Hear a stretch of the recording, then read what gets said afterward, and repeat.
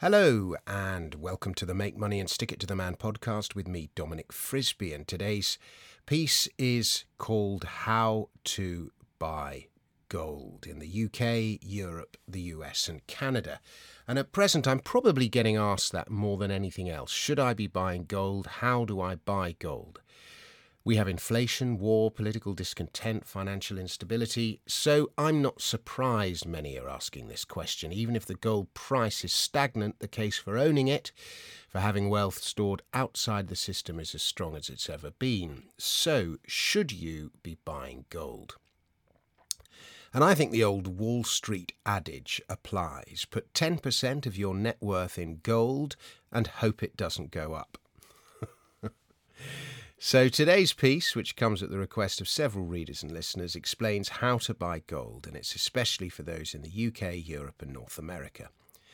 There are 5 ways to invest in gold. You can 1. Buy bullion, coins or bars. 2. You can buy gold stored in vaults but allocated to you.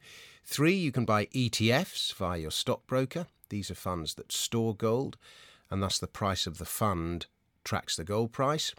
You can buy gold companies, refiners or miners. And 5, you can buy futures, CFDs or spread bets. Now, I'm not talking today about mining companies. If you're interested in mining companies, consider a paid subscription because gold mining companies are one of my areas of expertise. And nor am I talking about futures, CFDs, spread betting the gold price. This is not safeguarding your wealth outside the financial and political system. It's speculation, and in the right market it can make you a lot of money. It can also lose you a lot. But today I'm talking about old school physical gold. And I'll put to one side arguments about whether gold's a good investment or not. It is, but whether it's going up or down, and just simply explain what is the easiest, cheapest, and perhaps all safest way to buy gold. So, ETFs are a simple way to get exposure to the gold price. They're easy to buy and sell. They're favoured by institutions. You buy an ETF just as you would buy a stock. The London-listed gold ETFs are RMAU.L and PHAU.L. The world's biggest ETF is the New York Stock Exchange-listed GLD. And baked into the price is usually a small premium to the spot price of gold and a small annual percentage to cover storage and other related costs. But it's not the same as owning actual metal, so the purists tend to veer away from ETFs. If you want an ETF, you need an account with a broker, such as Interactive Investor. If you sign up with them, say I referred you, there's a link in the article, say I referred you, frizzes@gmail.com, and you'll get a year for free, and I get a referral fee, so win-win. But the reason I tend to steer away from ETFs is that they're too easy to get shaken out of. When you buy physical gold, to sell it, it's a bit of an undertaking, so it's less likely to be done on a whim. So owning physical tends to turn you into a long-term investor. Now, in theory, there is not a great deal of difference between an ETF and the store it online with a bullion dealer route. Both are convenient for buying and selling, both give you exposure to the gold price. But as I say, I favour storing it with a bullion dealer as it makes you less likely to sell. ETFs weaken your hands. So where do you buy gold from? I've used many dealers over the years, and my current recommended bullion dealer in the UK is the Pure Gold Company. There's a link. I'll put a link in the show notes and also in the article that this is the podcast of. And I recommend the Pure Gold Company whether you're taking delivery or storing it online. In Ireland, I recommend Goldcore.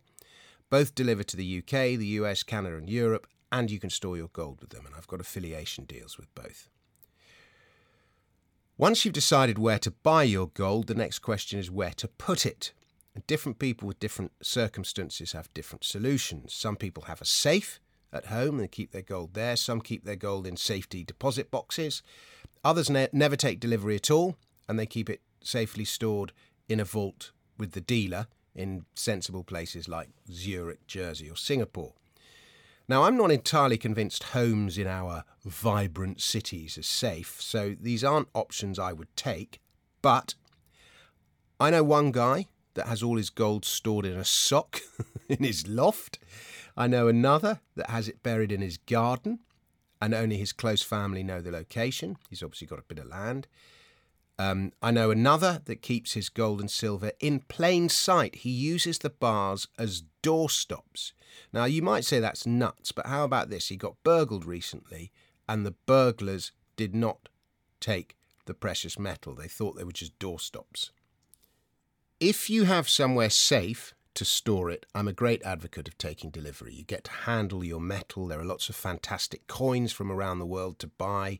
Chinese pandas, South African Krugerrands, American eagles, Austrian philharmonics, Canadian maples, Australian kangaroos.